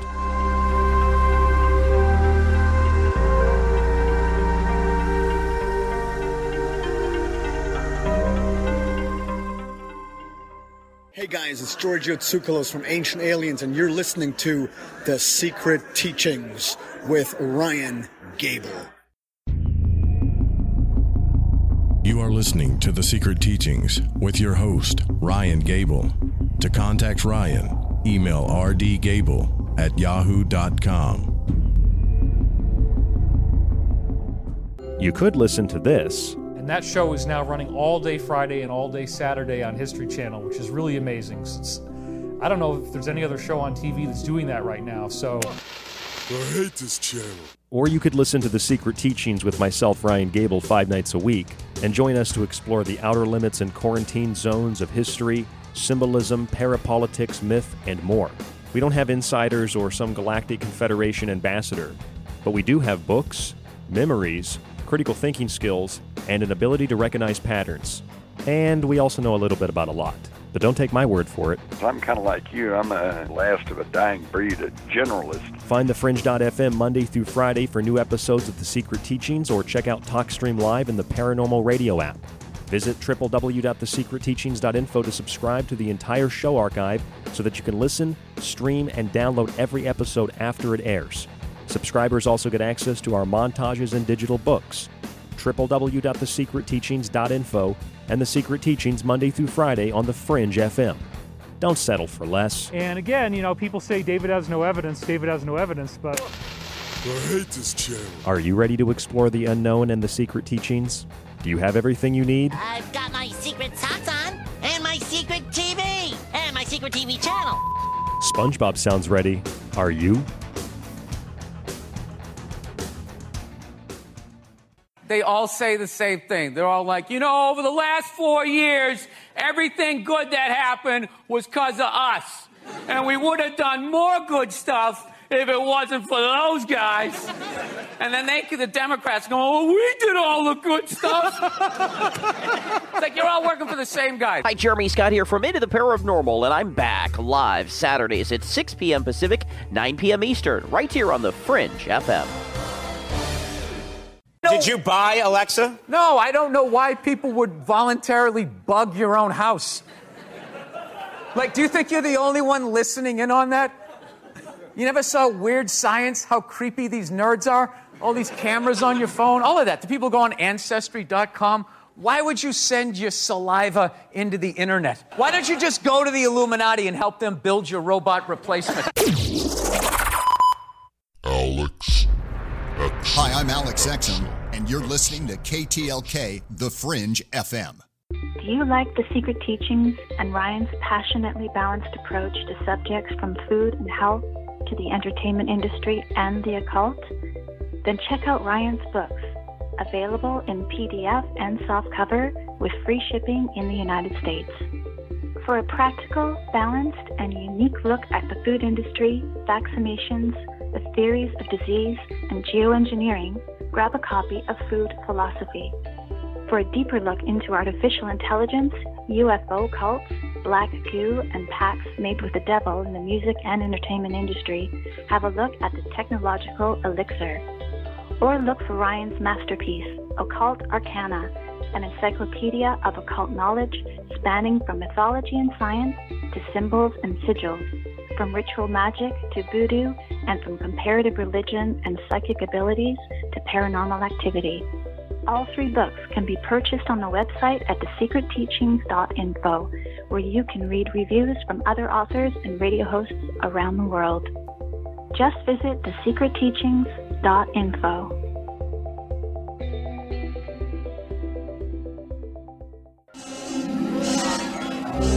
Understand the procedure now?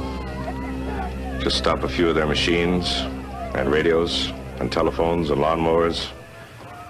Throw them into darkness for a few hours and then sit back and watch the pattern. And this pattern is always the same? With few variations. They pick the most dangerous enemy they can find, and it's themselves. All we need to do is sit back and watch.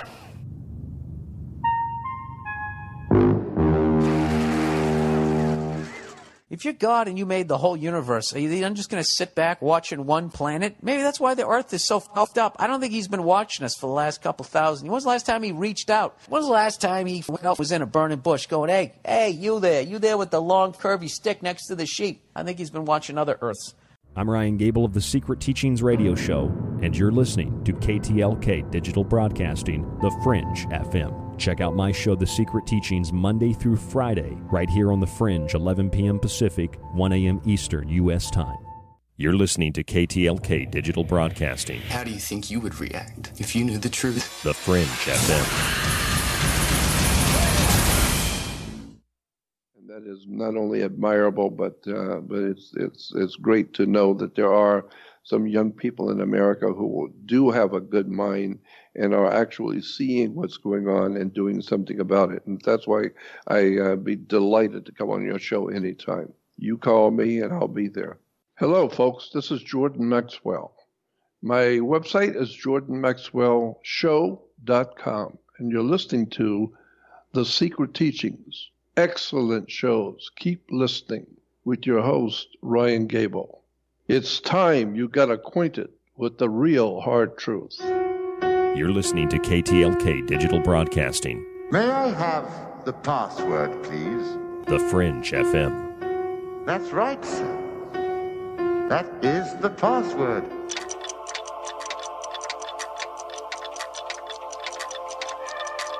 You could end up in a different part of time. You could go into your own past, then come visit yourself before you entered the beginning of the wormhole. Are you telling me that you built a time machine out of a DeLorean? Time's up. This is what makes time travel possible.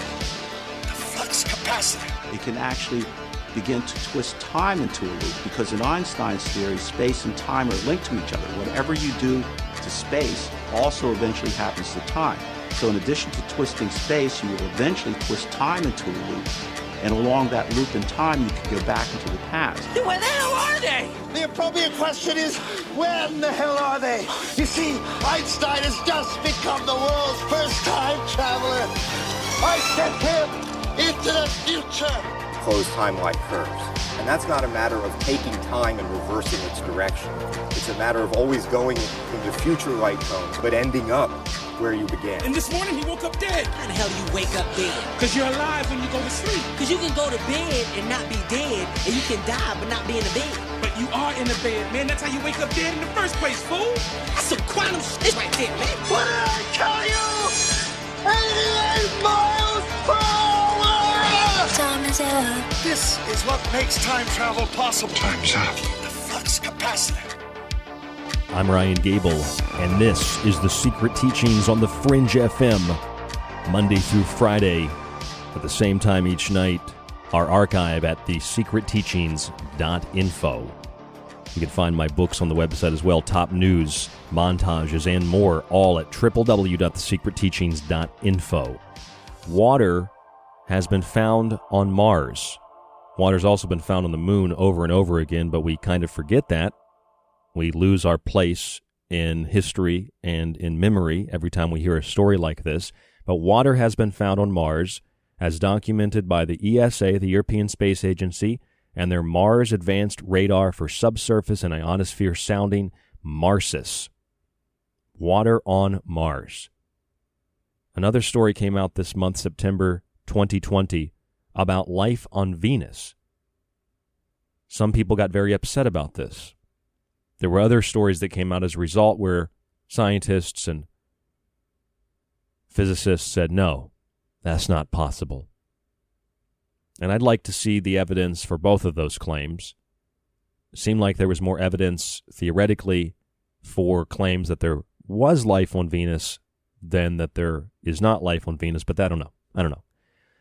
I guess my issue is, as a radio host, I have a really hard time passing off speculation as fact, and I have a really hard time, it's impossible for me to accept speculation and theory in part of a delusional point of view to sell you entertainment as some form of credible, factual, informative package. I try to make this show informative, and I try to make this show fun. I know I don't even try. I know I make it fun and informative, and I know it's entertaining. And we make these montages that you just heard.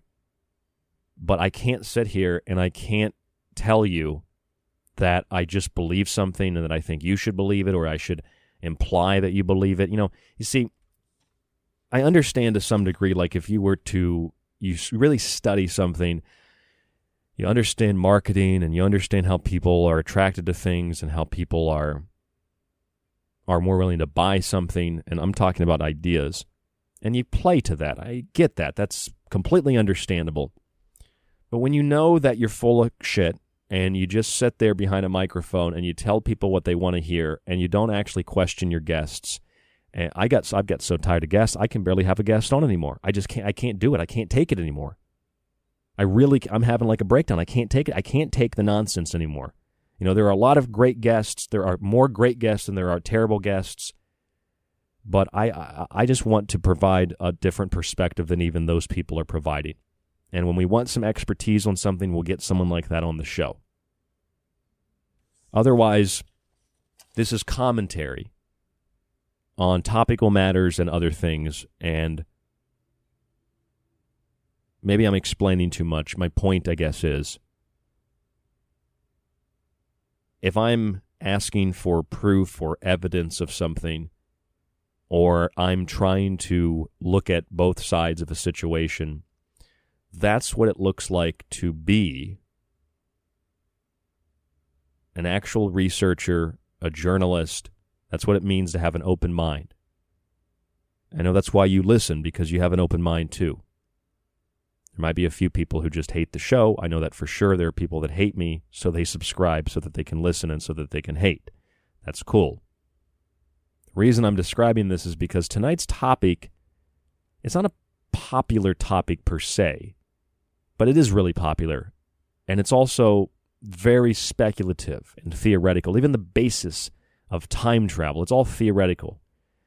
There's a university student at the University of Queensland who has mathematically demonstrated that time travel is possible without paradox by so long as you operate within the closed time-like curves, the CTCs, there is local free will so long as those two pieces of the CTCs are in casual order with each other. So, essentially proving that time travel is possible without paradox. It doesn't mean that the guy built a DeLorean with a flux capacitor and drove 88 miles an hour in the parking lot of a JCPenney. It just means that mathematically they determine that it's kind of possible. The reason I bring up water on Mars and water on the moon and monoliths on Phobos, one of the moons of Mars, and life on Venus is because I came across this other interesting story that pertains to time travel and extraterrestrials. It's from the Epoch Times, and it says, FBI report, Nikola Tesla, inventor of wireless technology, an alien from Venus. And it talks about 3 declassified FBI reports. One of those reports, just one of them, talks about Nikola Tesla and his engineers being visited by space people, and that he got a lot of his ideas from these space people, or that more specifically he himself was a space person. So what I did was I went into the FBI archive. It's not hard. It doesn't make me special. You can just look this up. Like John D'Souza, who's been on the show before, former FBI X-Files, he'll tell you that you type it in, X-Files, or not X-Files, excuse me, type in FBI Vault, and you can find Chupacabra, you can find Bigfoot, you can find UFOs, you can find paranormal experiences, you can find Nikola Tesla. And here it is. There are 3 declassified files. One of them, the third of 3 files. It has a page at the very beginning, 64 pages, I think, total, but it has a page at the beginning from the 1950s. It was written by Margaret and John Storm. You might know who they are. And it was about George Van Tassel and Dan Fry giving a speech in New York for a $1.25 donation. You could go and listen to this thing and watch it. It was about flying saucers, it was about UFOs, and it was about Nikola Tesla. About Nikola Tesla. And, Margaret Storm, of course, she wrote a book, Return of the Dove, a story of the life of Nikola Tesla, the scientist, and how his inventions play a part in the New Age. It's interesting because, there's George Van Tassel, there's the New Age, there's Nikola Tesla, there's aliens. The document says the space people have visited Tesla engineers many times and have told us that Tesla was a Venusian, brought to this planet as a baby in 1856 and left with Mr. and Mrs. Tesla in a remote mountain province in what is now Yugoslavia.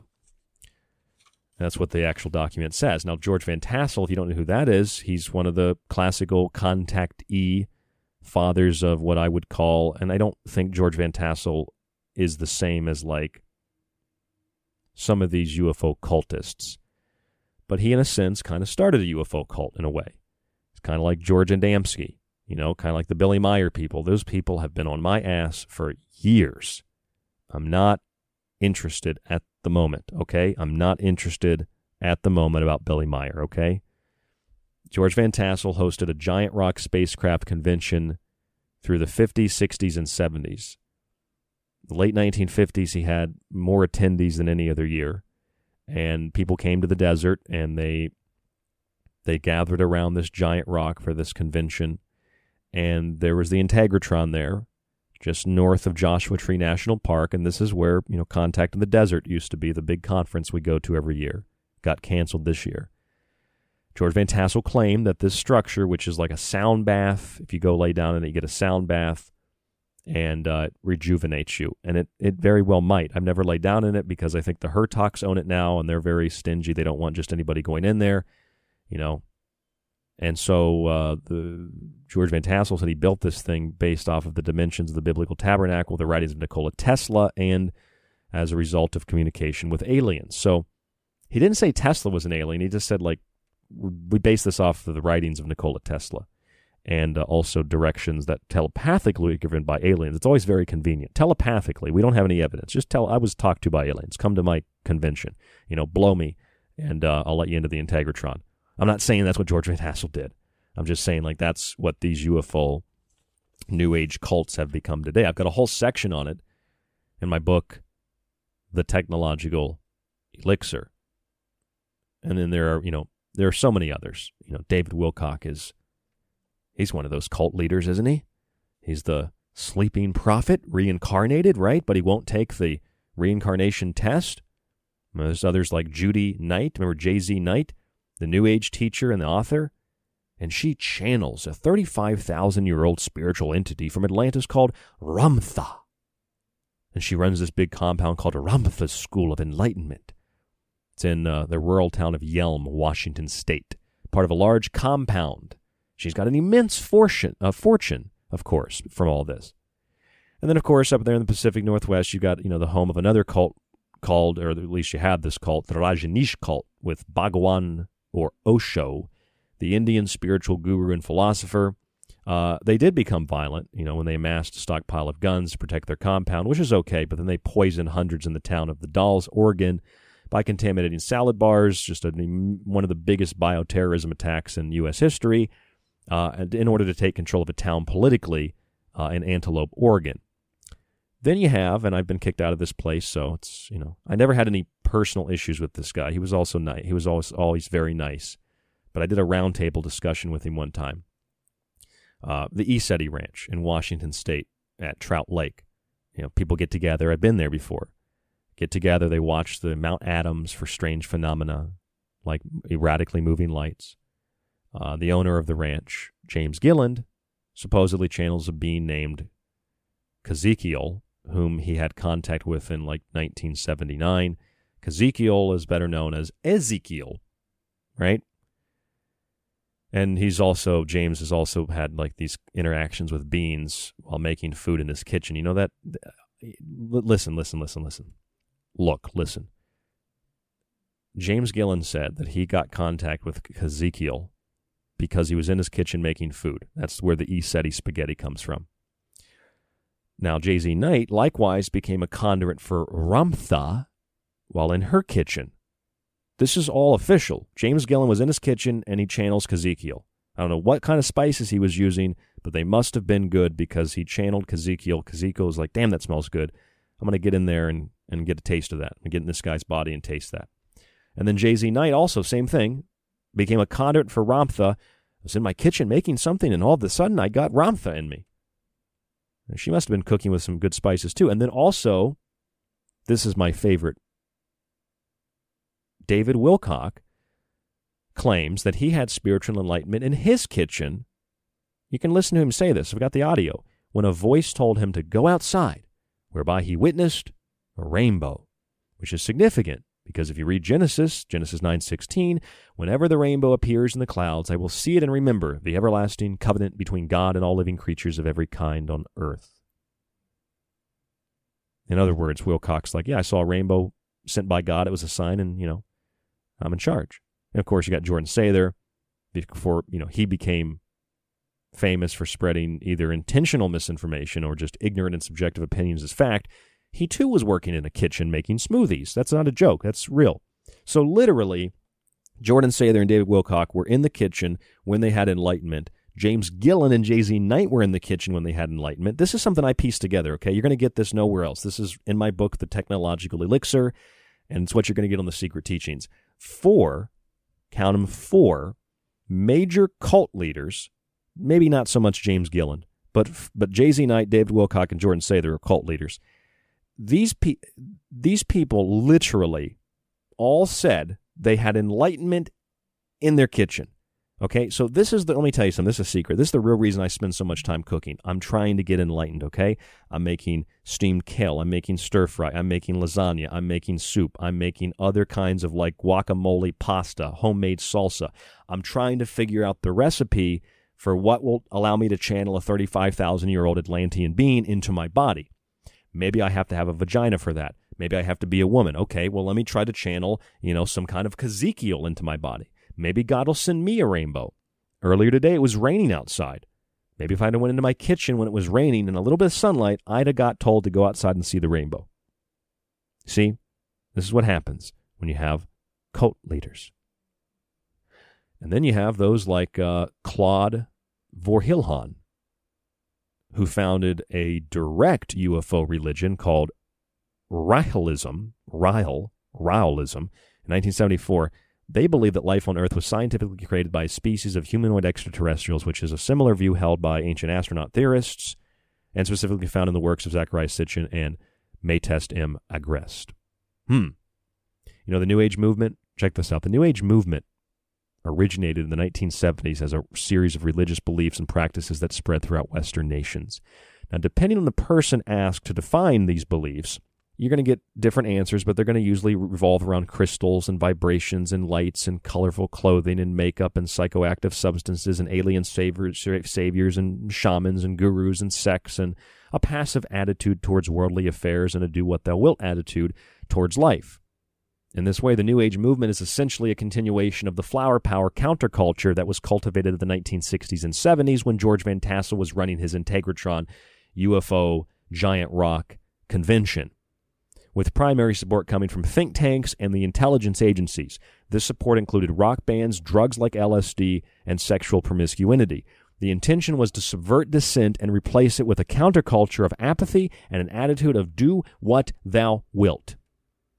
Meanwhile, there are many contactees who are much less vocal about their experiences, fearing ridicule, fearing ostracization, while others, are actively seeking out attention. We want to be seen. There are many people that have actually had experiences that you don't hear about because they're not as marketable. And that really is at the core of this.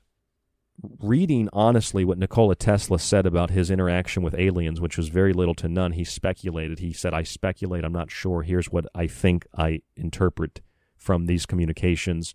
There might be beings on other worlds that are near us, like Mars.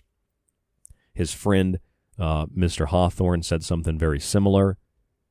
It was a writer who said that Tesla was kind of like he was being guided by aliens. That his friend Julian Hawthorne literally just wrote, possibly they guide his development. That's what he wrote.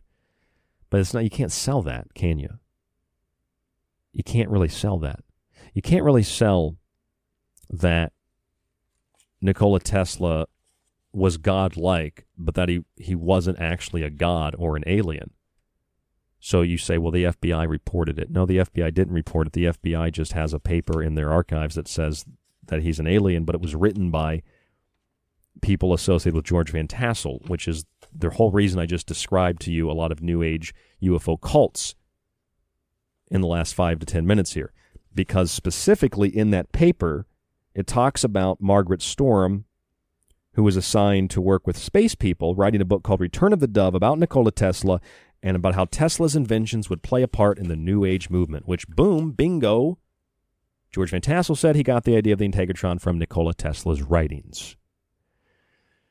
This means that people are taking things that they either don't understand or they know full well what they're doing, and they're turning it into a religious experience. They're turning it into a cult, whether to make money, to become famous, or because they suffer from serious delusions. And who am I to say what's right and what's not right? I really find it interesting, though, that President Donald Trump's uncle, John G. Trump, was in charge of organizing Tesla's papers after he died. People say, well, John G. Trump was working for the Alien Property Custodian Office. He was working with, they have an office to examine extraterrestrials. No, it means that he was an immigrant. It doesn't mean he was an alien. Doesn't mean that. That's an interesting story, though, because then people start to speculate, and this is an interesting theory that maybe Donald Trump's a time traveler. You know those books that were written about time travel, about the president, Trump, Barron Trump, the adventures of Barron Trump, and his president's son, but the last president of the U.S., and it's a little bit different than what The Simpsons would have predicted. So there's something interesting there. We've done a show on that before, but I think there's a little bit less to this than we think. People say there's a little bit more. I think there's a little bit less. A little bit less. I think when you take away the party streamers and the balloons, I think when you take away the marching band playing, you take away the pomp and the pageantry, you have someone like Nikola Tesla, who is a genius.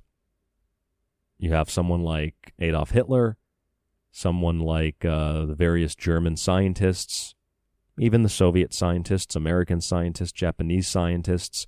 But since Hitler lost, you have these people that, although the U.S. and the Soviet Union and others were doing the same thing, the Japanese and particularly the Germans were much more evil, so they must have been contacting aliens to get this technology. And if that were the case, and this was so evil, why was there an operation to bring 1,600 Nazi scientists to the U.S. and hundreds others to the Soviet Union? It's fabricated. It's part of the intelligence psyop. Because there are things that Nikola Tesla worked on that are truly out of this time, out of this world. Doesn't mean that he's an alien, doesn't mean he's an extraterrestrial, and it doesn't mean he's a time traveler. What does it mean? I don't know. It's up for discussion, and it's up for debate. It's something that you can decide for yourself. I don't have an answer to that question, but I've given you the information tonight, and maybe you can decide for yourself. I'm Ryan Gable. This is The Secret Teachings. www.thesecretteachings is the website. If you go to the website, you will find our full show archive. www.thesecretteachings.info. Subscribe to the archive. Get access to the montages and my digital books. You can also buy a book separately, soft cover, free shipping in the United States. The Technological Elixir covers a lot of what we talked about tonight. It's a big book, too. The Technological Elixir, only available at thesecretteachings.info. Contact us at rdgable@yahoo.com, rdgable@yahoo.com. Find us on social media, facebook.com/The Secret Teachings. And don't forget about the Fringe FM, the network, the Fringe FM on Facebook, and the Fringe.fm, the website. I'm Ryan Gable. This is The Secret Teachings. Stay safe, stay informed, and we'll talk to you on the next broadcast. The music tonight, the music you're hearing right now is by White Bat Audio. The other music you heard tonight for the bumpers was from Kevin MacLeod and Hinter. Stay tuned to the Fringe FM.